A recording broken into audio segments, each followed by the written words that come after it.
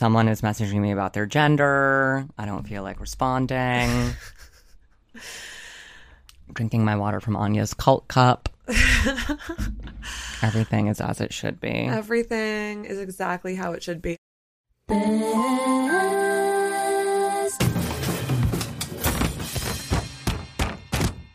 mistakes. Ow. I have a mug, for those who don't know, that is from the Yellow Deli, which if you are from a town that has a Yellow Deli in it, you know very well that that is simply a cult's business front.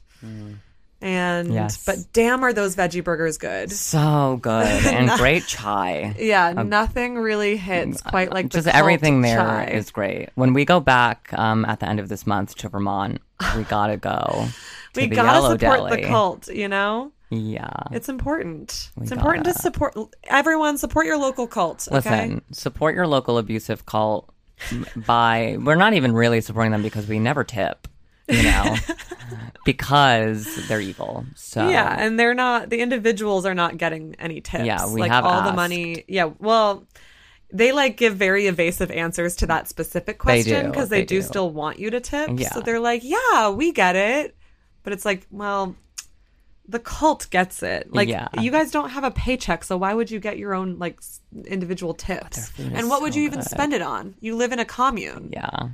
Like, whatever. Guys, write in. Do you think it's unethical for us to not Not tip tip. this abusive cult? The servers at this abusive cult's restaurant? Their food is so good. The food is so good. Ugh. Yeah, it's actually upsetting. And it's the only like place I can go and eat in public and just be so on drugs and not care what they think. Because they're in a fucking cult. Yeah, we love to show up there on acid. But like what's so funny is that like that cult clearly was started in like an acid haze. Yeah, for Like sure. like in the 70s, they were like Absolutely. on a bunch of acid and they were like, let's start a cult. Look at the artwork on any Yellow Deli's wall and tell me that none of that was drug fueled. Yeah. Like they can't even make up their mind on what it is they believe. They like believe in Jesus Christ, but they only believe in the Old Testament. So how make that make sense? Yeah. I don't get it. Well, whatever, I guess.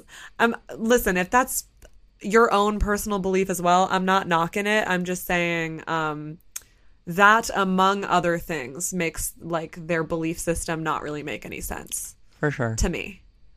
As a non-Abrahamic religion follower. So, you know, what do I know? Yeah. But what I do know is that they're a cult. And what I do know is that their food is absolutely slaps. Really good. Yeah. And very, very sweet people are attracted to and reeled into this cult, which is part of the tragedy of it all. Is like Yeah. when you go to a Yellow Deli, the servers are in general just like deeply autistic people that like were just looking for a community. And I guess they found one. Yeah. Who am I to judge? I also found a cult. I want a Yellow Deli t-shirt that I can cut into a crop top. And I want to wear it there.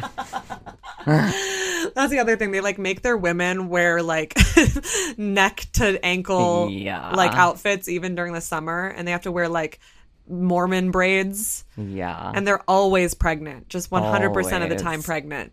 So I don't think that they have like great views on how women should be treated. Yeah. I'm going to join. They probably wouldn't even recognize you as a woman. Well, I'm going to join for a year as a cis woman. I'm not going to tell them and just see what I can uncover. They would kick you out the second that you like didn't get pregnant in like month 2. They'd be like, what's going on? The only reason women are around is to produce babies for this cult. So that I can work at the Yellow Deli. But what's our, you know, as cult members ourselves, we do have to figure out what our Yellow Deli is so that It's nowadays. we can secure the bag. Yeah. We just take over We're gonna nowadays. Take over nowadays. If you call nowadays nowies, you absolutely cannot hit it. That's my hot take this week. Should we just dive in then? If that's your hot take, I mean, let's go. It wasn't going to be. That was a joke, but that actually just should be my hot take. Yeah. Mistakes, keepsakes, and hot takes. Yeah, guys who call it nowies can't hit it. No. It's like, what? No. Well, I did let a guy. Well, Hit hit it. Quite literally. it. They called it nowies, but I Wait, did they call it nowies before or after you let hit? before. Nika, what a... You immediately betrayed your hot take. Well, I would never do it. I was horny. Whatever. I got people who call it nowies are repulsive. Grow up. It's nowadays. It doesn't even like it. I hate nicknames that don't even like shorten the Yeah, name. yeah, It's like right. it takes just as much breath to say nowies as nowadays. Like just yeah. It's like not. I mean, technically nowadays are more syllables, but like the way people say it, it's Nowadays. Yeah, it Yeah. just- No one it's says like- nowadays. Are you going to Nowadays. nowadays? Nowadays. We're having an extremely like Brooklyn and Queens conversation right now, but for listeners that are not in New York City and more specifically in Brooklyn and Queens, because that's what's special about nowadays is it hasn't been taken over by Manhattan people that are like just like Yeah, knock on vacationing wood. in Brooklyn for the weekend. Yeah. The way, like, House of Yes. House of Yes, Good Room. I'm not that Good Room is like only that, but it certainly exists there. Yeah. I mean, Mood Ring Yeah. has that sometimes. There's just like there's a Manhattan tourism that happens in Brooklyn nightlife sometimes. And what's funny is like I once said this to someone who lives in Manhattan and they were like, well, you guys come to Manhattan for stuff all the time. And I'm like, yeah, we literally have to. It's the center of the city. Yeah. Like there are things that, and also we work at all these places. Yeah. And if you're talking about nightclubs specifically, who do you think makes those nightclubs cool? Yeah. People that live in Brooklyn and like come and work at those nightclubs and throw parties at those nightclubs. Yeah. Not that nobody in Manhattan is like manning the Manhattan nightclubs, but it is just like No, I get it. pretty rare Yeah. to like afford to live in Manhattan. It's unlikely that you're like a party host or bartender, you know? Yeah. Unless you're like Suzanne Barch. Yeah. And I don't even know if she lives in Manhattan. I don't know where she lives. Yeah, I don't know. Suzanne Barsh, where do you live? Come on the pod and tell us your exact address. Come on the pod. Suzanne Barch, do you call it Nowies? Suzanne Barsh, you know what nowadays is. Have you ever heard of Nowadays? Have you been to Queens? Oh my God. I'm just picturing her in like her like ridiculous like super high heels that she wears trying to like walk down that like non-sidewalk that's right outside of Nowadays. Yeah. You know how the sidewalk Yes. just turns into like gravel? Yeah. I The do. only place in all of New York City where the sidewalk is what the sidewalk is like in like New England small towns. Yeah. Where it's just all of a sudden the street, Yep. but it's still kind of the sidewalk. Yep. I just love the idea of like watching her march up to Nowadays on that sidewalk in like one of her looks. Yeah. Does anybody know what we're talking about? Are you guys still listening is my question. Yes. Okay, so your hot take that you immediately rescinded. Mm-hmm. How about your mistake keepsake? My mistake. I never know my mistakes ahead of time because I don't make mistakes. Because life is perfect. Life. I was gonna say that life is a highway, but I almost said life is a battlefield. This is actually more accurate. My mistake. I guess my mistake is that I tried to have a conversation with like an important conversation with somebody, but it wasn't really the right place or the right time. Like, just like don't, for me and for everyone going forward, don't try to have like difficult, complex conversations about like your relationship in any form in an Uber on your way to someone else's apartment. Period. Period. There's a time and a place, and that is certainly not the time or place. Not the time or place in the Uber. And yeah, no. It's very cinematic of you, though. Like Yeah. if you're a TV show, that is where you'd have that conversation is. because you need to like fit it into the storyline. But it would be a taxi, and the taxi driver would be Yes. responding and like looking through the rearview mirror. Yes. Yeah. like casting glances to Yeah, the yeah, back, yeah. and it's fully a yellow cab. There's a even studio though- audience on this show, though, I imagine. Yeah. They're like clapping when I like say certain things. Yeah. And Yeah. like, and when you get out, you like the conversation is punctuated by the door slam. Yeah. And now it's like, and if it were like in a show with a studio audience, now there's like a lot of slapstick like references to what just happened in the cab Yeah. that no one else at the apartment is privy to. Well, I mean, that did happen. We Okay, then, tell us more. well, I mean, then we did go into the apartment and just I was being mean to the person. So, because we just continued having the conversation as we walked up the stairs into the apartment.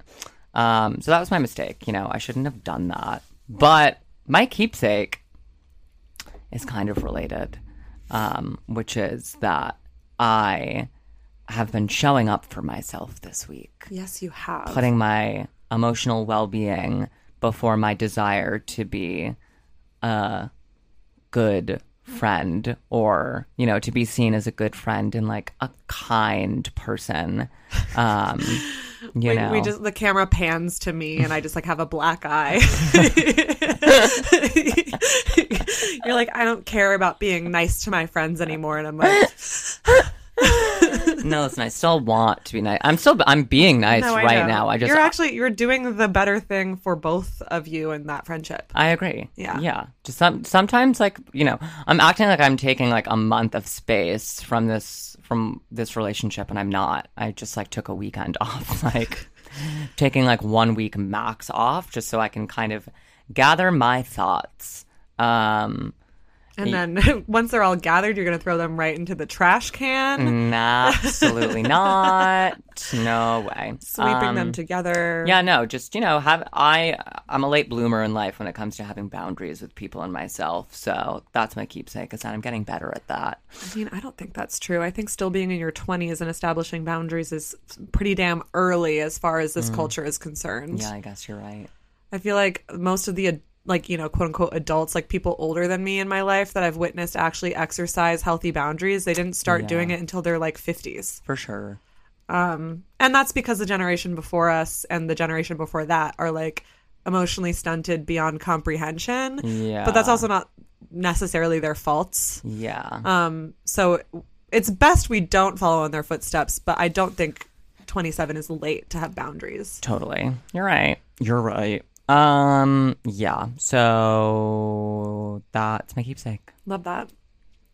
I'll start with my mistake. So, I mean, I already like kind of vented to you about this because I felt bad immediately after, but this weekend I was out with some friends, one of whom is in from out of town, and like we really always vibe and really like each other, and like we've always gotten along, and even though we don't see each other all that often, whenever I see them, I'm like, oh, like this is someone that I really like. And the conversation playfully turned towards like from a friend that I'm much closer with. Like they like mentioned that they love that I don't have like an iPhone because like it shows like that I don't like bend to social pressure or whatever. And so the person that was like, that I'm not as close with, that was like in from out of town, made a couple like snarky comments about like, oh, like who hurt you? Like why, like, basically just making jokes about how I've made a mistake when I like switched from iPhone to Android literally like 6 years ago now. So like, even if it was a mistake, I've committed, it's fine. I don't think it was a mistake though. And for people who are around me often enough, like our friends who actually live here, everyone knows like I'm just not someone who's really going to take the bait on like the fucking iPhone versus Android feud. And I even said that. I was like, listen, I don't have anything to prove to an iPhone user. Like, y'all made up this feud. Like I really literally don't care. Yeah. And but then like I like said something about like how Androids in general are more durable and like I like their cameras better. And then they just said like another thing about like, well, that's debatable if the cameras are good. And I kind of snapped, and this is the mistake. Like I was just like annoyed because of how often people just like ride Apple's dick so hard. Yeah. And like, I guess if you don't have an Android, you probably just aren't aware of like what a cult it seems like it is. Speaking of cults, like when you don't have an iPhone, and listen, I had an iPhone at one point. It's not like I've never experienced this, but like when you don't have an iPhone, it's kind of like when you're vegan is when, because I've also been vegan, so I know this, is when you know how like hateful people are to vegans in a way that like everyone else thinks that vegans are the annoying ones. But like once you're a vegan, you're like, actually, I hear way more about this than y'all ever hear from vegans about this. That's how I sort of feel about the iPhone versus Android thing is like, I never bring it up. I never say that like Androids are better. I'm like simply minding my business, and like every fucking day someone has something to say about it. And it just seems like weird that there's like that much brand loyalty. It's literally a phone. Like it is there to execute a purpose. I don't know why y'all are so emotionally attached and obsessed. Not y'all like you. Yeah, but, no, I know. But that's not like all of my frustration around that is not this one particular friend's fault. And I know that they were just being like playful. I just like said that it's like a super classist like joke to make, and like the number one divide between like iPhone and Android users and the decision from one versus the other is largely financial. And so like it's just like an annoying joke that we've all decided to like constantly make. And they just it, like was clear that like they felt really bad and like immediately were like, oh, I didn't mean to be classist. Like, I'm sorry. And I was like, ugh, damn. I just like went in too hard on this one person because of a larger frustration I have. And it's not like this one person's fault that this is a frustration that I have. Yeah, you know? it happens so, but I get it. I mean, we talked about And if this. it were a closer friend, I don't think I would feel as bad because Yeah. my close friends, I feel like we can have like more lively debates and it not be personal. But I was like, damn, I like we just don't know each other well enough that like I feel like this person would even know that I like none of this was personal at all, and like Yeah. it's not something that I like actually am accusing them of being classist or whatever. Yeah. You're My keepsake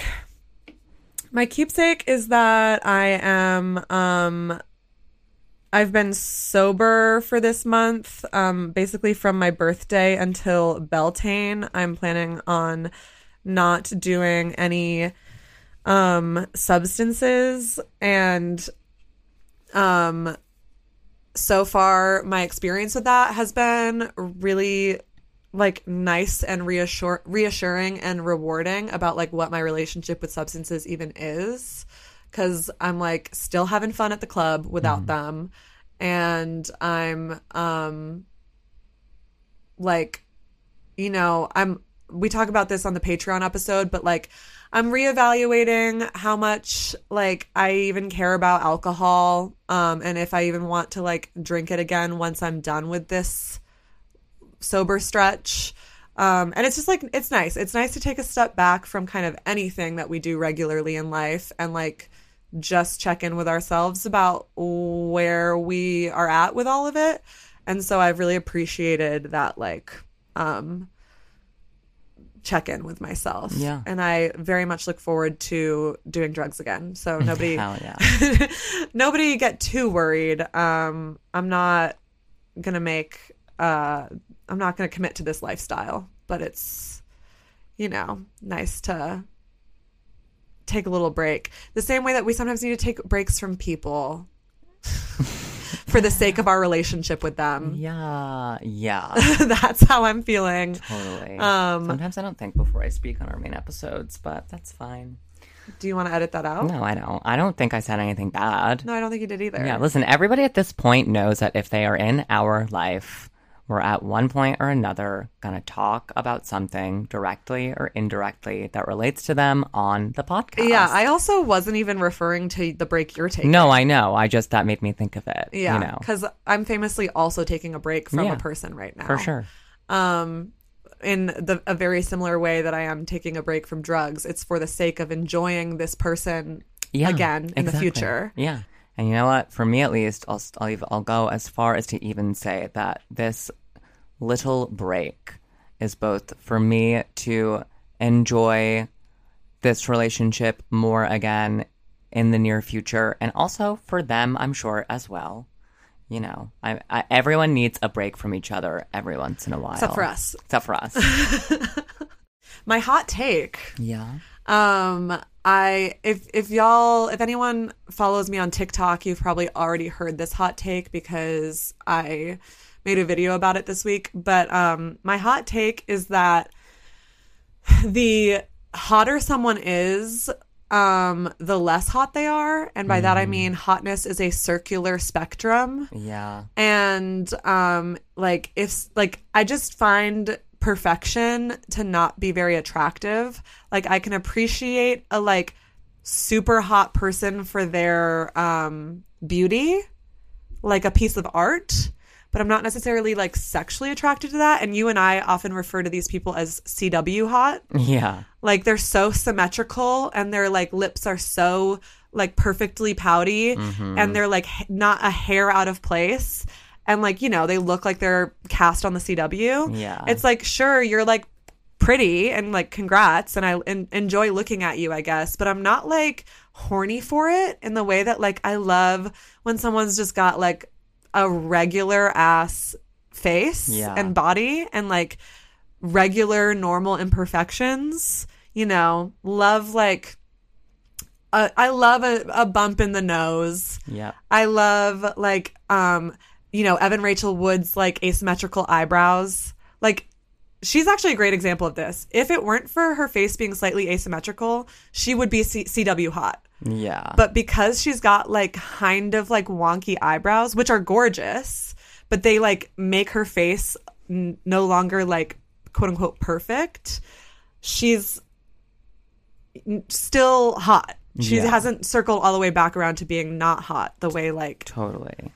I don't know. I don't want to say anyone's name that I think has crossed that threshold because it's I'm not trying to like pick on anyone for their appearance or whatever. I'll just leave it at who I think fits into the hot category. Yes. But we all know who I'm talking about. You know, there are just certain types of people that maybe society recognizes as like gorgeous, but like they're just not hot. Hotness is somewhere in between ugly and perfect, in my opinion. That's my hot take.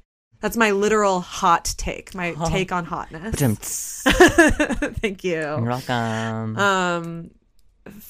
Fuck up of the week. Fuck up of the week. It's not lighthearted so much as it's not like deeply political. Yeah. But Louis C.K. won the comedy album of the year Grammy. Ugh. And I wouldn't exactly describe that as light, but it is, you know, it's not the Ukraine, certainly, the issue in Ukraine. For anyone who doesn't know, Louis C.K. won Comedy Album of the Year at the Grammys in the year of our Lord 2022, well after not only have allegations been brought against him, but he admitted openly to them being accurate. Yep. And wrote, like, put in writing that he did these things in his weak ass apology for it a while ago. And yeah, that's like a fuck up on the part of like the Grammys and like the award system and like entertainment industry as a whole. But it's also like the response to it, I think, has been annoying. Like, a few people have like posted about their disappointment in him winning, and there's been like a lot of pushback, like, oh, what, he made a mistake so now he can't work. And it's like, no one's saying he can't work. We're just kind of saying maybe not this job anymore. Like, if you fuck up on any other job, you lose the job. Yeah. You know, like, I feel like the only people that we go to bat for them being able to keep their jobs even when they explicitly fail at those jobs are comedians and cops. Yeah. Those are the people who, for some reason, transcend consequences in a way that no one else defends any other profession to that level. No. Like when like a lawyer or a doctor lose their license for breaking like confidentiality agreements, like everyone's like, yeah, word, that's part of their job and they failed at it. But like, I don't know. Somebody said to me on Twitter, like, oh, like he's one of the greatest comedians of all time. And just because like he made a mistake, like he can't like work and be a comedian anymore. And I was like, yeah, actually, like I personally think that like he still has the right to work. But I think the jobs that he should be working at are like jobs with cameras and HR departments. Yeah. Like Starbucks just unionized. Maybe you can apply there, Louis. You can try Sears. Yeah, you can try Sears.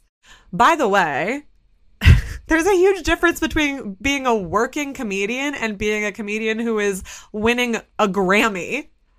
Like being celebrated to that extent is like not the same as like just simply being like still a working touring comedian. No one has like a right to be famous. Shut the fuck up. Yeah, it's so fucking weird. It's also, he probably has plenty of money to just live on for the rest of his life. I mean, so like, definitely. So just like, why are we like, there are just people to actually advocate for in this world, and Louis C.K. is not one of them. Because he's a white cis man and the world revolves around them. Yeah. Like that's it. It's plain and simple. It's just like patriarchy winning once again. Yeah.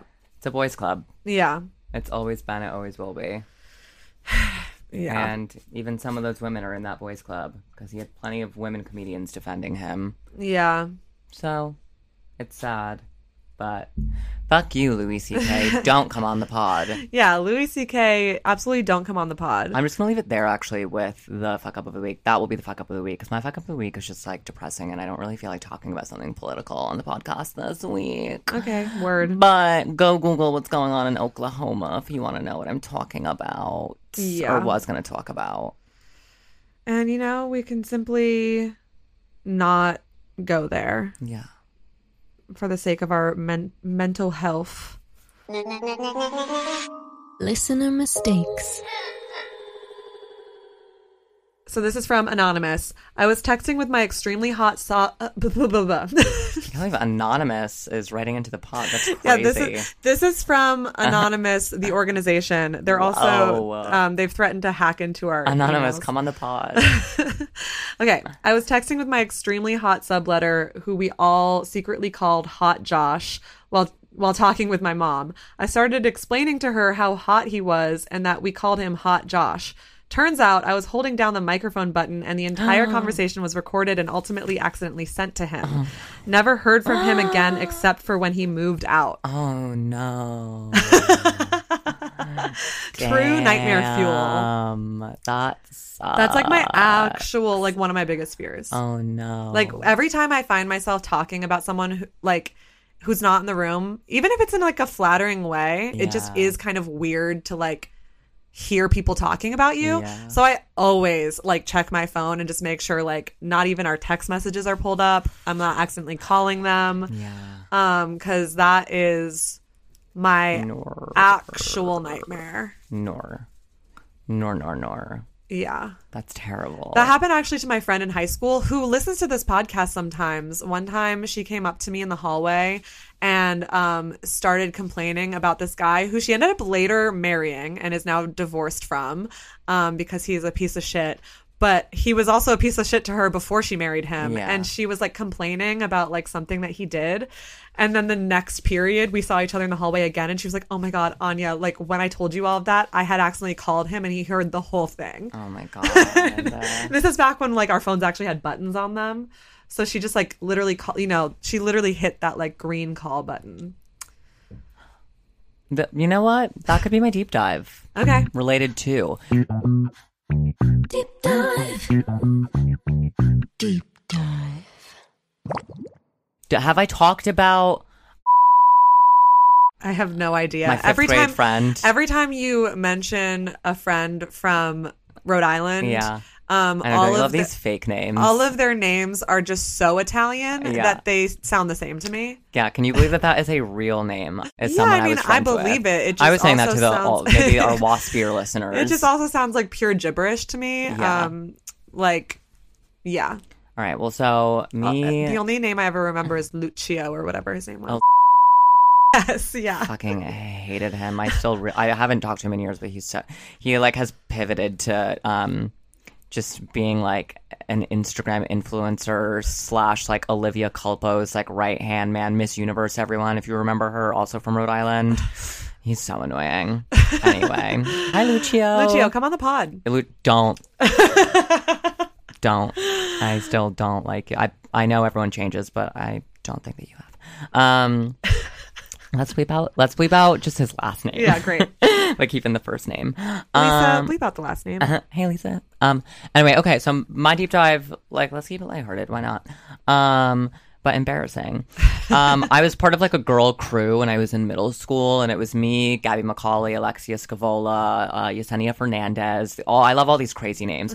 Giancarla Duran, and that was Everyone us. I went to school with, there was like Rachel and then like Rachel B. Yeah. And Josh and Dylan. That's all of their names. I just said every name of everyone I went to school with. LOL. So we were like, in a crew in middle school, and this like was right around the time where like girls were gender lines were being drawn in the sand, and so girls were starting to be like, I only want to hang out with the girls, and boys were like, I only want to hang out with the boys. And so for like gender ambiguous or queer people, it kind of fucked us over because we were like, well, who do we hang out with? So anyway, there was a lot of tension in the friend group at this point, because the girls were starting to not want me around as much because I wasn't one of the girls anymore, like wasn't seen as one of the girls anymore. And me and Alexia, we were all at Chili's, and me and Alexia were just, I think, if I remember correctly, Alexia might have also been an Aries, but I'm not sure. But we had just been going at it like all week and all day. And I'd had it, and so I had to vent, but I couldn't because we were at a booth sitting at Chili's, eating our food. And I decided that I was going to text Gabby about it, who was one of my oldest friends since we were like 3 and 4 years old. And so I sent Gabby a really long text being like, she's being such a fucking bitch, and like I can't fucking stand her, and like what's her fucking problem? And I pressed send, and right as I pressed send, I looked back down at my flip phone and realized that I had not sent the text to Gabby, who was sitting next to me, but I had rather sent the text Oh my god. to Alexia Scavola, who was sitting across from me. And so I knew I had about 30 seconds before her phone buzzed and she got the text, and I decided that I was going to lean into it. And so she looked up, I watched her look at her phone, open it up, read the text, have this like look of absolute anger flash across her face, look up, look at me. And meanwhile, I'm like sweating, I'm panicking, I'm getting ready to lean into being a cunt, because there's only one way out of this, and it's not to apologize, it is to act as though it was intentional. And so she looks up at me and she says, Nika, like, what the fuck is your problem? Like, who did you mean to send this to? And so I said, I meant to send it to you because I think you're being a fucking bitch and you're fucking pissing me off, Alexia. And so then we sat at Chili's for the rest of that little dinner with a pregnant tension between both of us, waiting for one of our moms to come pick us up. I don't remember whose mom it was. And it was just terrible. It was awful. It was, I would love to say I learned from that. I didn't. I just spent more years of my life, and then into my teen years. Digging your heels in every time you were wrong. Digging my heels in every time I was wrong and it said something particularly hurtful about and or to or around within earshot of someone. Oh, yeah. I feel you. Yeah. You saying that really unlocked a memory for me as well. That like isn't enough of a deep dive for me to ever make it a deep dive, I think. So I'm just gonna say it now, as just like a related story. But when I used to go to like a summer program for in the arts as a teenager, and when it was my like second year there, I went for 3 years, but when it was my second year there, and I like already had like, you know, a group of friends and like had my footing and was simply vibing and having a good time. My roommate that I had it was her first year, and she was like very young and insecure, and I could just tell like I held some social power in her mind, but she also was insufferable in like the way that insecure people can be. And she just like she was very inappropriate. Like she like went through my shit and I would catch her doing it. She like read my diary at one point and I caught her doing that. And she just like kept like crossing boundaries that I was like, fuck this bitch. Like this is so annoying. Yeah. So I was in the common room of our dorm and I was venting to two of my best friends who are to this day two of my best friends. I was venting to them about how like weird she was and how she like kept like going through my shit and like how I just like wish she wasn't my roommate and like she creeps me out. And then we all heard a like creak on the stairs and we like kind of like popped our head to like see like around the corner of the stairs, and we caught her just in time like running back into our room. Oh no. And like she had just been sitting on the stairs listening to the entire conversation. Wow. And so I'm like, I don't even know if that was a mistake because I feel like I deserve to vent about someone going through my shit. Yeah. It was like more a mistake on her part to be eavesdropping. Yeah, but it no. reminded, like, I still felt like shit. I was like, oh my God, like that is not how I would have like told you that this is how I'm feeling. Like I was being way more harsh than I would have to her. And she never went through anyone's stuff ever again. I mean, I hope not. My God. So much like you being in the wrong, and rather than having the humility to maybe back down and reassess, and instead just digging your heels in and making it worse, so too did Elizabeth Holmes. Whoa, whoa. Best mistake. If you've been listening to our Patreon episodes, we've both been watching The Dropout. It's on Hulu. Watch it if you haven't yet. But it's an incredible show about the Theranos scandal and like the scamming, the fraud committed by entrepreneur Elizabeth Holmes. But if you don't know anything about it, because I've been talking to people about this show and I've realized that a lot of people didn't really keep up with this when it was happening.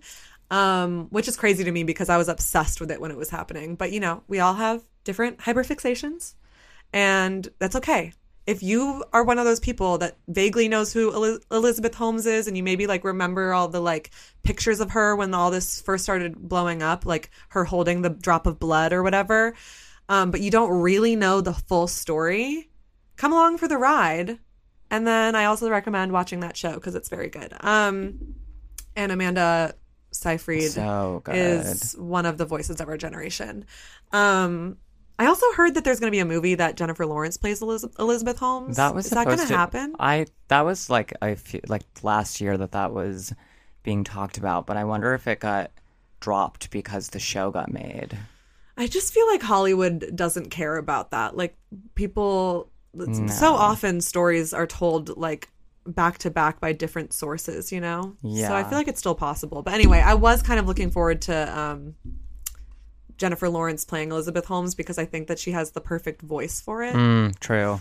But Amanda's doing great. And if that's the only actress that we get, that's fine with me. But Jennifer Lawrence, if not that project, you should just do an impression of Elizabeth Holmes for me. I would really like to see it. Okay.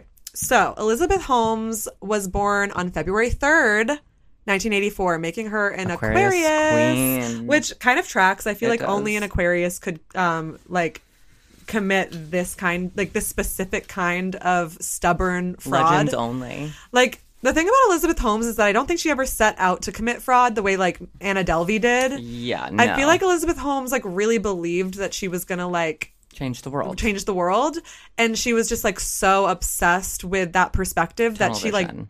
what Tunnel vision. yes she like didn't like she would not take no for an answer, even though like the world was screaming no eventually.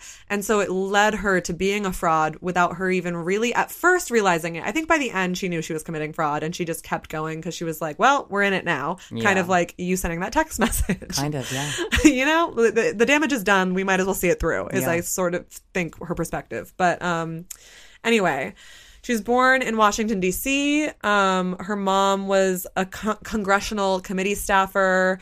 Her dad worked for Enron before moving to government agencies like USAID. I don't know what that is, but it's whatever. Her parents were very well established, very well educated people. So her family moved when she was young from DC to Houston. When she was 7, she tried to invent a time machine, filling up an entire notebook with detailed engineering drawings. At 9, she told her relatives that she wanted to be a billionaire when she grew up, which is a huge red flag. I feel like we should add that to the list of, like how you can tell your kid is like a sociopath if they're like peeing the bed and hurting animals or whatever. Add vocally wanting to be a billionaire to to that list. At 9, that's your aspiration is like most of us are thinking about just being a marine biologist. Yeah. Billionaire? I mean, surely she doesn't even know the ramifications of billionaires on class at that point, but she certainly has heard about it by now. But anyway, her relatives described her as very serious and determined from a young age. She had a very intense competitive streak. She often played Monopoly with her younger brother and cousin, and she would insist on playing until the end, collecting the houses and hotels until she won. Okay, so maybe she did know the ramifications of being a billionaire. If she was losing, she would often storm off. More than once, she ran directly into the screen door.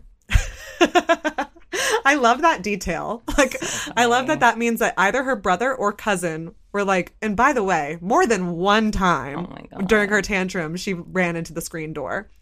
And then she proverbially ran into the screen door repeatedly with her company years later. During high school, she developed a very strong work ethic, often staying up late to study. She became a straight-A student and started a business where she sold C++ compilers, a type of software that translates computer code to Chinese schools. What? Wow. I was just smoking weed for the first time in high school. That was kind of like my hobby, Yeah, same. I mean, I did other things, to be clear, everyone. But yeah, I was also sucking dick and cock. But so she started taking Mandarin lessons, and partway through high school, talked her way into being accepted by Stanford University's summer program, which had a trip to Beijing. And on that trip, she was having a hard time making friends with her peers that were fellow students on that trip.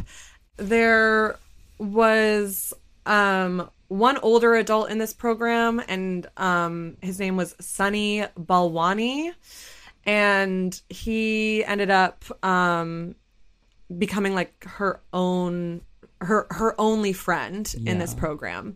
And he was like much older, and that was the beginning of what would turn into a lifelong like friendship and romance between the two. The age difference probably would make a lot of Gen Z kids uncomfortable, but she was, I think, 18 when she met him. Yeah. And they weren't romantic right away. It was like kind of a mentor-mentee kind of relationship. So after high school and going to Beijing, studying Mandarin, etc., she was inspired by her great-great-grandfather to go into medicine, but she realized early on she was terrified of needles, and this detail ended up influencing the company she would later start, but also influencing her decision on what part of medicine she actually wanted to go into. So she decided to study chemical engineering at Stanford. When she was a freshman, she became a President's Scholar, which gave her a $3,000 stipend to go toward a research project. She spent the summer after her freshman year interning at the Genome Institute in Singapore, and she got that job partly because of her Mandarin. As a sophomore, she went to one of her professors, Channing Robertson, and said, let's start a company. With his blessing, she founded Real Time Cures, later changing the companies to Theranos, which is a combination of therapy and diagnosis. thanks to a typo, early employees' paychecks actually said real-time curses. And sorry, the company was Real-Time Cures, but their paychecks said real-time curses. Oh my God. Which is a little prophetic. Foreshadow. Yeah. She filed a patent application for a medical device for analyte monitoring and drug delivery, a wearable device that would administer medication, monitor patients' blood, and adjust the dosage as needed. By the next semester, Holmes had dropped out of Stanford altogether and was working on Theranos in the basement of a college house. My whole thing with Elizabeth Holmes is that, like, ultimately, a lot of what she did was just think of ideas more than she, like, invented anything. Yeah. So, like, technically, yeah, she filed a patent for this thing that would be great. But did no medical research for it. And, like, had no, like, reason to even believe that it could be made. She's a delusional woman. Yeah, it's very strange because this is not even the medical device that she ends up being the central focus of Theranos. Like, it later transforms into this other idea, but with both ideas, it's like, nobody said that this could work. People are just, like, willing to try to get it to work. Yeah. But then she was, like, calling herself an inventor, and it's like, well, really, you just, like, kind of thought of an idyllic situation is what you did. It's just how we are. I mean, true. And I love that about y'all. I'm like, as soon as I found out she was an Aquarius, it made me reassess every opinion I had of her. I was like, actually, I may have been a bestie that went to bat for her. Oh, for sure. You would have been one of her earliest investors. You are Sunny. I am Sunny. You're Sunny Balwani. Wait, let's see if Sunny is an Aries. Oh my Hold on. God. That would be iconic. The iconic duo. No, he's a Gemini. Oh, okay. Crazy. Crazy. Makes sense. Aquarius and Gemini. Yeah, they really bring out the click. worst in each other. Yeah, absolutely. And sometimes the best, too. I mean, I have a Gemini moon, and I think that has a lot to do with you and me being little psychos together. Yeah, you being a psycho. Just kidding. Okay, Just so... kidding. I'm not a psycho. I'm kidding. Yeah, I'm a psycho. Anyway, Theranos' business model was based around the idea that it could run blood tests using proprietary technology that required only a finger pinprick and a small amount of blood. Hence, why it was inspired by her fear of needles. To her, it was like, why are we still using needles when, like, everyone hates needles? There has to be a better way. And once again, it's like, yeah, we all would like a better way than needles. Like, Yeah. It's not like no one else has thought about this. That's, like, what's so weird to me about her. She's like, I did it. I thought of a better way. And Also, it's like she took an invention that kind of already existed and just tried to apply it to something larger, which is the fucking finger prick thing that people with diabetes use to, like, also, test their that's how blood they sugar test or for whatever. HIV. Yeah, so it's like... Finger prick tests already exist. Yeah. Which is also, I think, why she, like, to you know, in her defense, I think that, like, maybe... Oh, you're defending Elizabeth Holmes? Yeah, I'm an Elizabeth Holmes defender. Me too. Believe women. Believe women. Illusional women. I do, like, I understand that her idea didn't come out of literally nowhere. Like, technically, yes, it is possible to, like, test for things with merely a finger prick, but, like, her idea was to use this one tiny drop of blood to Yeah. test for, like, everything, It's cuckoo. which is just there's a reason it doesn't already work like that, but whatever.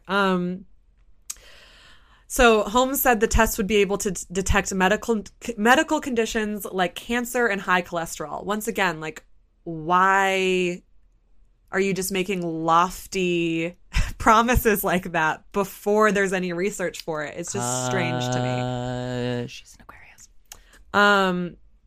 So she started raising money for Theranos from prominent investors like Larry Ellison, Tim Draper. Theranos raised more than $700 million. Holmes took investors' money on the condition that she wouldn't have to reveal how Theranos' technology worked. First red flag. Plus, she would have final say over everything having to do with the company. Second red flag. A second red flag. She's truly an egomaniac is the thing. Yeah. she like I think we overuse the like diagnosis, the armchair diagnosis of like narcissism, but she has like all the delusion and like self grandeur and stuff that I think points to that, but we'll leave that to her psychiatrist. That obsession with secrecy extended to every aspect of Theranos. For the first decade Holmes spent building her company, Theranos operated in stealth mode. She even took 3 former Theranos employees to court, claiming they had misused Theranos trade secrets. There was there was a company policy that if you're in different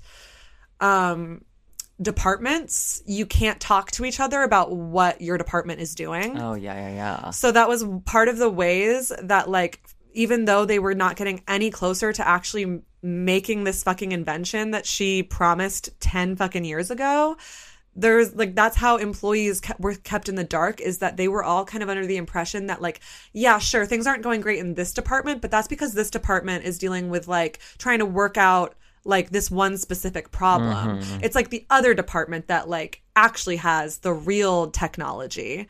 And so that is how she was able to keep even her own employees from knowing that they were in a company that didn't actually have a product.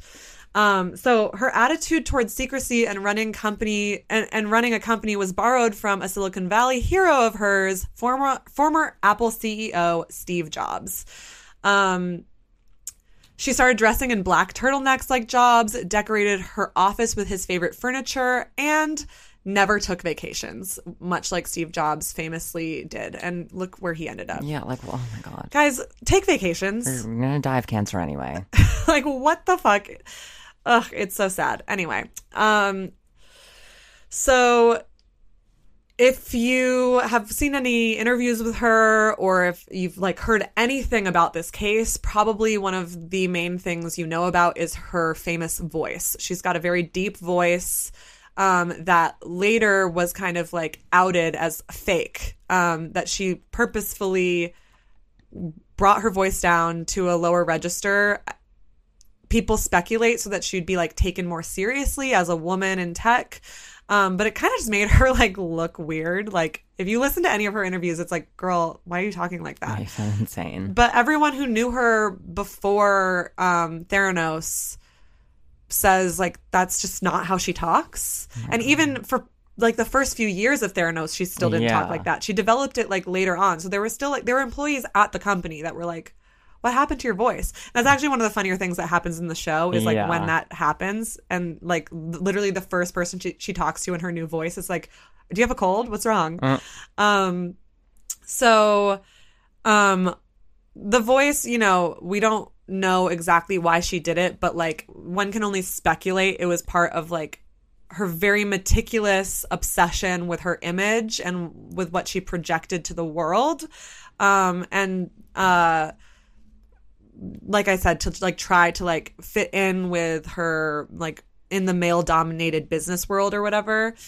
In the podcast The Dropout, former Theranos employees said the CEO sometimes fell out of character, particularly after drinking, and would speak in her regular voice. Which is embarrassing. Commit to the bit. So embarrassing. Nika and I are not gonna slip out of our Southern voices. No, we're not. When we go to Tennessee. Oh my God. Once you're in character, darling, you gotta stay. You gotta stay all week. Oh my God. Elizabeth Holmes, come on. We can teach you a thing or two. Amateur hour. I don't know nothing about no Silicon Valley, but I'll tell you what. I'll tell you what, darling. My God. Tapping my foot on that front porch. Oh my God. I cannot wait to be on that mountain. Anyway, it takes one sip of wine. So Theranos, that's a great fairy name. That's my fairy name, Theranos. That's actually so funny. Okay, write that down. Okay, put it in the book. Great. So Holmes was a demanding boss and wanted her employees to work as hard as she did. She had her assistants track when employees would arrive and leave each day. To encourage people to work longer hours, she started having dinner catered to the office around 8 p.m. each night. Can you fucking imagine? Oh my God, what a sickness capitalism is. Like, everyone grow up. Also, like, of course you're working that hard. You're the one that's like getting millions of dollars for this. Your employees are just getting a salary. They have no reason to stay that long, but they did, whatever. There's behind the scenes footage of what life was like at Theranos in leaked videos obtained by the team behind the HBO documentary The Inventor, Out for Blood in Silicon Valley. More than 100 hours of footage showed her walking around the office, scenes from company parties, speeches from Holmes and Sunny Balwani, who ended up joining the company. We'll talk about that in a minute. And Holmes dancing to You Can't Touch This by MC Hammer.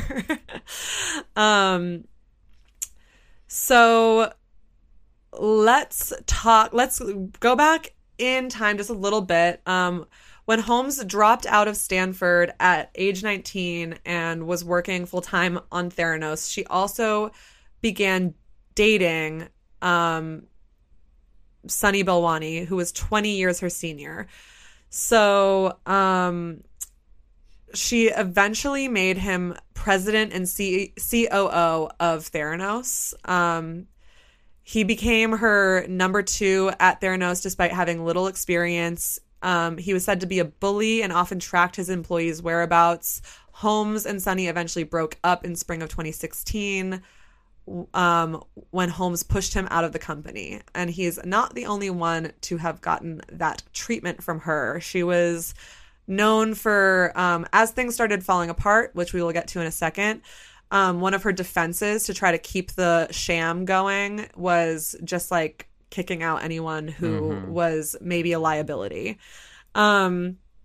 Or encouraged her in any way whatsoever to maybe reassess what's actually physically possible in this world. So both her and Sunny had like no experience in this world that they were trying to create this like grand invention for. What Holmes had was kind of like a compelling story, and like she was very convincing in the way she would pitch Theranos. Particularly, she kind of preyed on the fact that Americans don't have accessible healthcare, and the healthcare we do have, we often have to pay a lot out of pocket for. And a lot of us are afraid of needles, not just Americans, but people in general. And so she kind of took those combinations of anxieties and played them up to make this a thing that like people should really want. Because, you know, if people can just like administer their own blood tests and get the results at home, it'll save them all this money from doctors' offices and like testing one thing at a time with all these vials of blood. And the thing that she kept saying is like, nobody should have to say goodbye too soon. Sorry, my radiator is whistling in the background. Apologies if that is coming through. So she was kind of just preying on the like emotional side of medicine. And she also used to her advantage that like, well, of course doctors are saying this isn't possible. They want you all to still have to get your blood tested at their offices. Yeah. Like it was like a good, it was a perfect storm of American medical insecurity, the distrust of the medical industrial complex, which is ironic because if anything, she is like the epitome of the medical industrial complex. Yep. And the promise of convenience, which we all, you know, this seamless generation, this Grubhub generation loves something convenient. We love our Ubers and our food deliveries and yada, yada, yada. And so this was kind of her answer to like the medical version of that. But outside of like kind of just having a compelling vision, she had no experience, started this company as a 19-year-old, and no knowledge about what the fuck she was talking about. So in 2008, the Theranos board actually decided to remove her as CEO in favor of someone more experienced. But over the course of a 2-hour meeting, she convinced them to let her stay in charge of her company. Which just goes to show like there was like a level of like obsession and ego but also manipulation that she was exhibiting pretty early on. As they started to rake in millions of funding, Holmes became the subject of media attention and acclaim in the tech world. She was on the cover of Fortune, Forbes, gave a TED Talk, spoke on panels with Bill Clinton. Joe Biden like spoke super highly of her. The company quickly began securing outside partnerships. Capital Blue Cross and Cleveland Clinic signed on to offer Theranos tests to their patients, and Walgreens made a deal to open Theranos testing centers in their stores. Theranos formed a secret partnership with Safeway worth $350 million. In 2011, Holmes even hired her younger brother, Christian, to work at Theranos, although he also didn't have any medical or science background. He ended up recruiting his fraternity brothers to join the company, and people dubbed Holmes and his crew the Frat Pack and the Therabros. She just like clearly just mismanaged this company like crazy. At one point, she was the world's youngest self-made female billionaire with a net worth of around $4.5 billion. Still no product, though. Still no working Theranos product. She was obsessed with security. She asked anyone who visited the company's headquarters to sign non-disclosure agreements before being allowed in the building, and had security guards escort visitors everywhere, even the bathroom. So questions started to be raised about Theranos' technology. Ian Gibbons, chief scientist at Theranos and one of the company's first hires, warned Holmes that the tests were not ready for the public to take and that they were inaccurate in testing technology. And outside scientists also began voicing their concerns and questions about Theranos. By August 2015, the FDA began investigating Theranos, and regulators from the government body that oversees laboratories found major inaccuracies in testing Theranos was doing on real patients. So keep in mind, they like technically have this like technology. Also, one of the crazy thing, or like it's both crazy and I think what ended up leading, because I read a little bit about this, to the downfall of Theranos, was that because she was so secretive about what was going on at Theranos, scientists were not allowed to do any peer-reviewed studies. Yep. So it's like she shot herself in the foot. Yeah. That was like one of the big fuck-ups. Yeah, and it's also the reason that like people who were originally super into it and supportive of it like changed their tune. Yeah. Because of like she kept making the excuse that it's like, you know, how tech works is that you don't like give away your like technology for other people to like steal or like whatever. But like it is how science works though, is that people need to like confirm that this actually works. So one of the employees, Tyler Schultz, who was actually just a nepotism hire because his grandfather was a early investor in the company, was one of the first people to like start voicing concerns and like noticing how shady the company policies were. And he was discouraged by his grandfather and like everyone around him.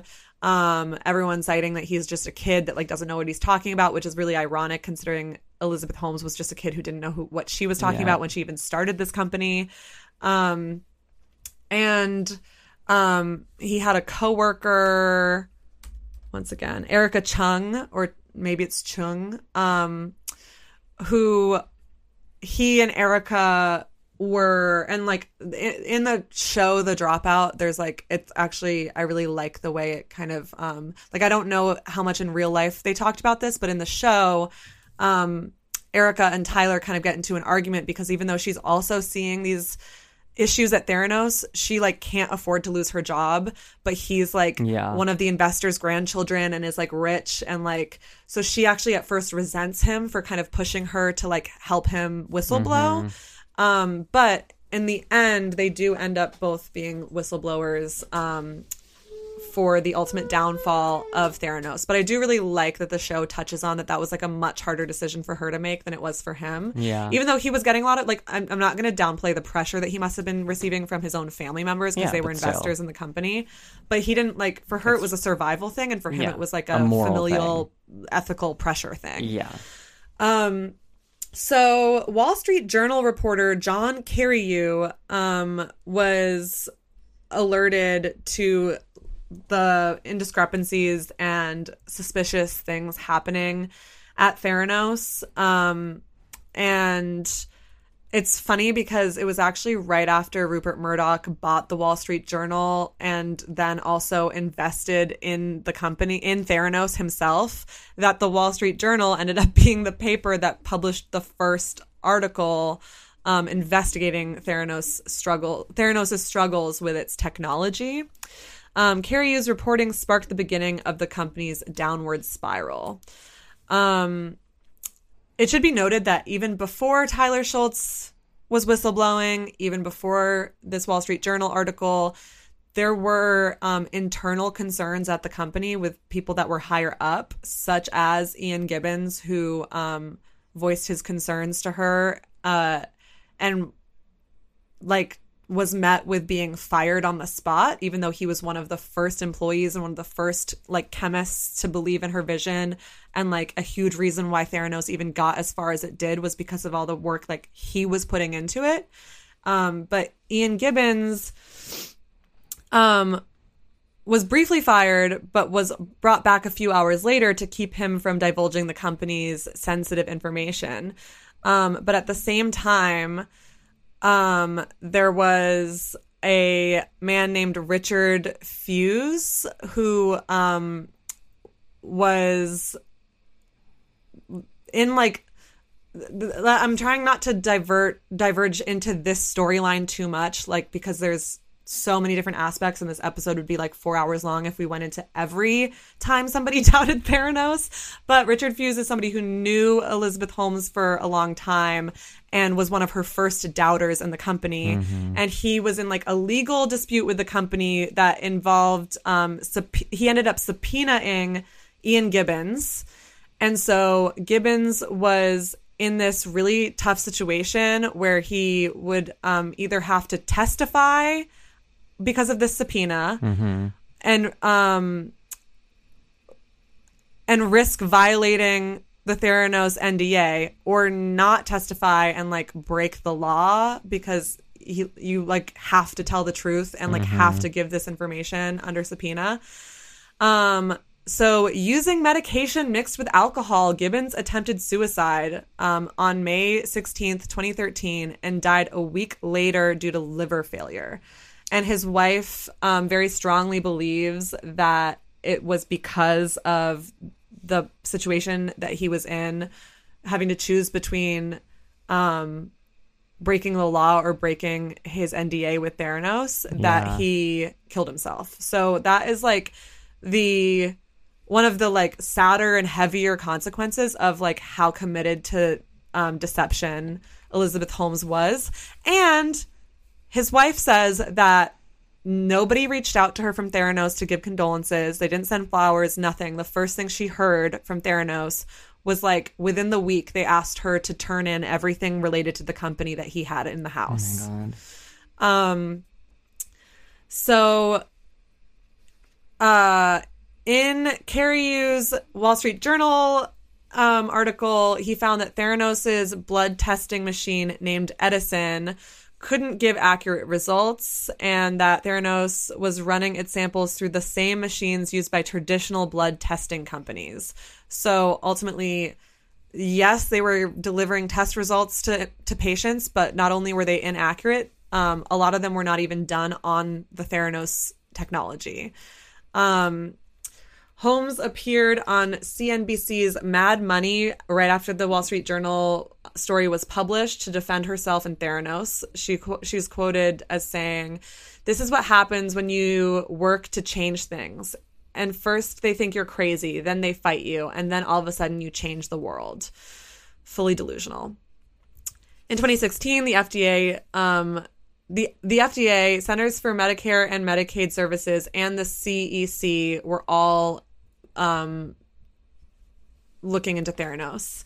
In July 2016, Holmes was banned from the lab testing industry for 2 years, and by October, Theranos had shut down its lab operations and wellness centers completely. In March 2018, Theranos, Holmes, and Balwani were charged with massive fraud by the CEC, and Holmes agreed to give up financial and voting control of the company, pay a $500,000 fine, and return 18.9 million shares of Theranos stock. She also isn't allowed to be the director or officer of a publicly traded company for 10 years, which is like not long enough. No. So despite the charges, Holmes was allowed to stay as the CEO of Theranos since it's a private company. The company had been hanging on by a thread, and Holmes wrote to investors asking for more money to save Theranos. In Theranos' final days, Holmes reportedly got a Siberian Husky that she brought into the office. The dog wasn't potty trained and would go to the bathroom inside the company's office during meetings. Oh my God. Truly just like having a mental breakdown with like millions of dollars on the line. It's wild. In June 2018, Theranos announced that Holmes was stepping down as CEO. On the same day, the Department of Justice announced that a federal grand jury had charged Holmes, along with Balwani, with 9 counts of wire fraud and 2 counts of conspiracy to commit wire fraud. Jesus. Theranos sent an email to shareholders in September 2018 announcing that the company was shutting down. Theranos reportedly said it planned to spend the next few months repaying creditors with its remaining resources. When Theranos was finally coming to an end, Holmes made her first public appearance alongside William Evans, a 27-year-old heir to a hospitality property management company in California. The two reportedly first met in 2017 and were seen together in 2018 at Burning Man. I love. Can you imagine like being on acid and like walking around Burning Man and being like, is that Elizabeth Holmes? Oh my God. Is that motherfucking Elizabeth Holmes? So the couple reportedly were professing their love to one another on a private Instagram account, and Evan's parents are reportedly flabbergasted at their son's decision to marry Holmes. It's unclear where they currently reside, but they were previously living in a $5,000 a month apartment in San Francisco until April 2019. Holmes and Balwani's cases have been separated. Besides the criminal case, Holmes was also involved in a number of civil lawsuits, including one in Arizona brought by former Theranos patients over inaccurate blood tests. The lawyers representing her in the Arizona case said in late 2019 they hadn't been paid in over a year and asked to be removed from Holmes's legal team. Oh my God. Her lawyers in the federal case had tried to get the government's entire case thrown out, but in February 2020, Holmes caught a break after some of the charges against her were dropped when a judge ruled that some patients didn't suffer financial loss, which like doesn't really matter because it was still not proper medical care. So during the coronavirus outbreak, Holmes's lawyers asked the judge in April 2020 to deem the case essential so the defense team could defy lockdown orders and continue to travel and meet face-to-face. The judge said he was taken aback by the defense's pleas to violate lockdown. It became clear that the pandemic and the health risks associated with assembling a trial in one would make the July trial date unrealistic. So they ultimately postponed the date to March 2021. In March 2021, Holmes requested another delay to the trial because she was pregnant. She asked to push back the trial to August 31st, and her request was granted. She reportedly gave birth to the child in July. The trial kicked off in September. The prosecutors argued in their opening statements, out of time and out of money, Elizabeth Holmes decided to lie. Meanwhile, the defense argued that Theranos ultimately crumbled and failure is not a crime. Trying your hardest and coming up short is not a crime. The list of possible witnesses for the trial named roughly 200 people, including Rupert Murdoch, Henry Kissinger, James Mattis, and Holmes herself. So in the end, the trial featured testimony from just over 30 witnesses. Over the course of 11 weeks, prosecutors called 29 witnesses to testify, including former Theranos employees, investors, patients, and doctors, before resting their case in November.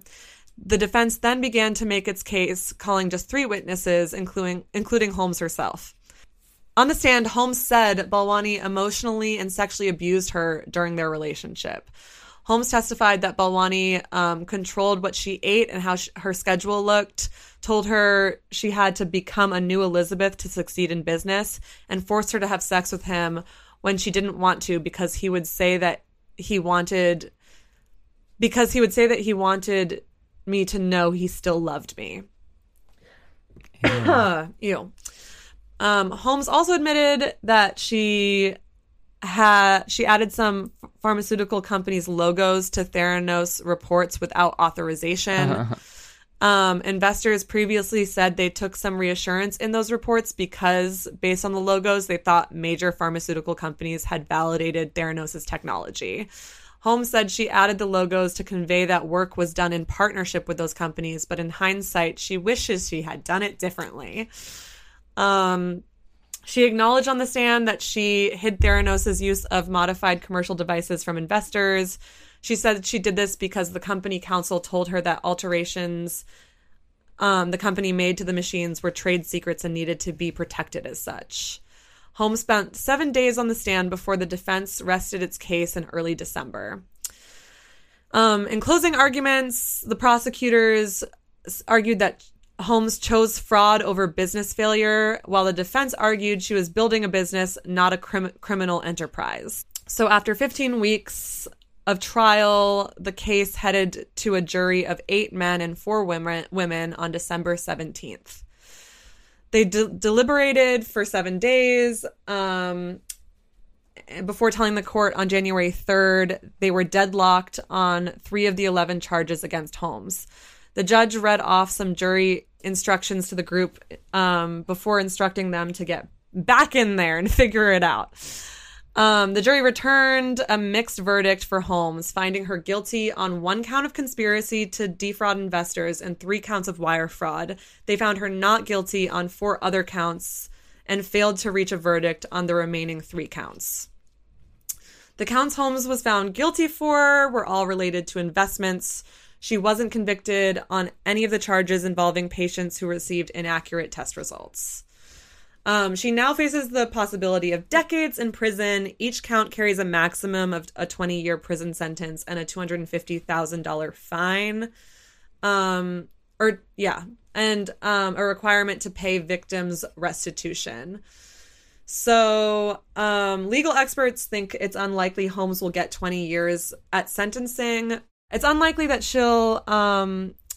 she faces up to 80 years behind bars, but it's very unlikely that she will even get 20 years. But there's no way that she's going to get off without serving any time.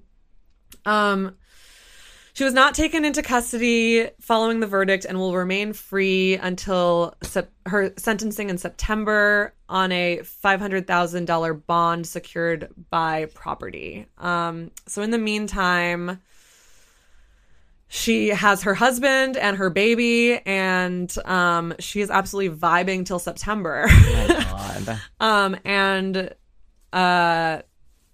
They have yet to get any comment from her on how she feels about the Hulu show or anything. In the end, $700 million of investors' money was lost and 800 people lost their jobs. Between 2013 and 2016, Theranos sent over 7.8 million test results to Arizona patients. Inaccurate results included false HIV positives, a false cancer diagnosis, and a false indication of miscarriage.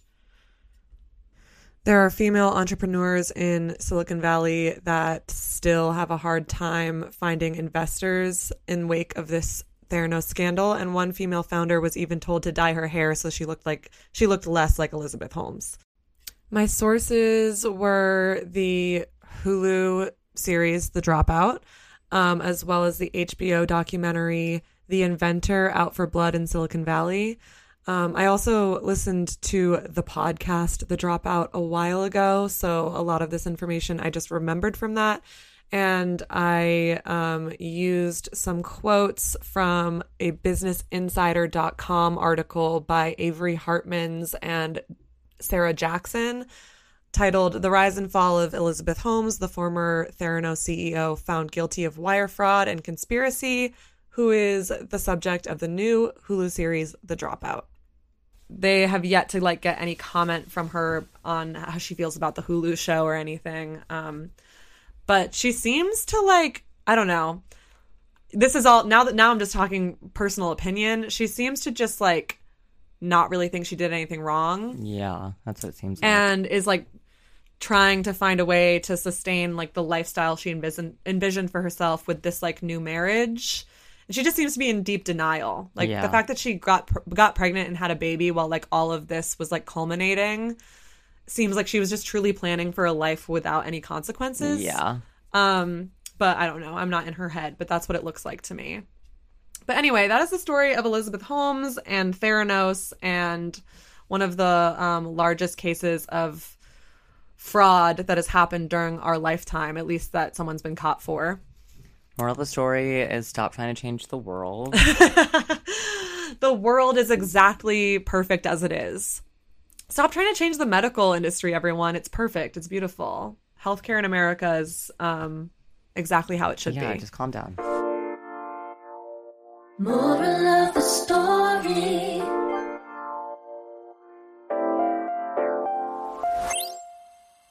Yeah, moral of the story is don't let women start companies.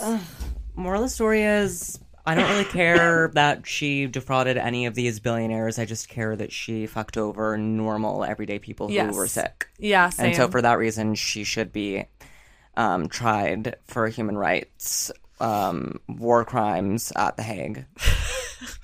Yeah. But for everything else, she's a girl boss. Yeah, I mean, she absolutely girl bossed.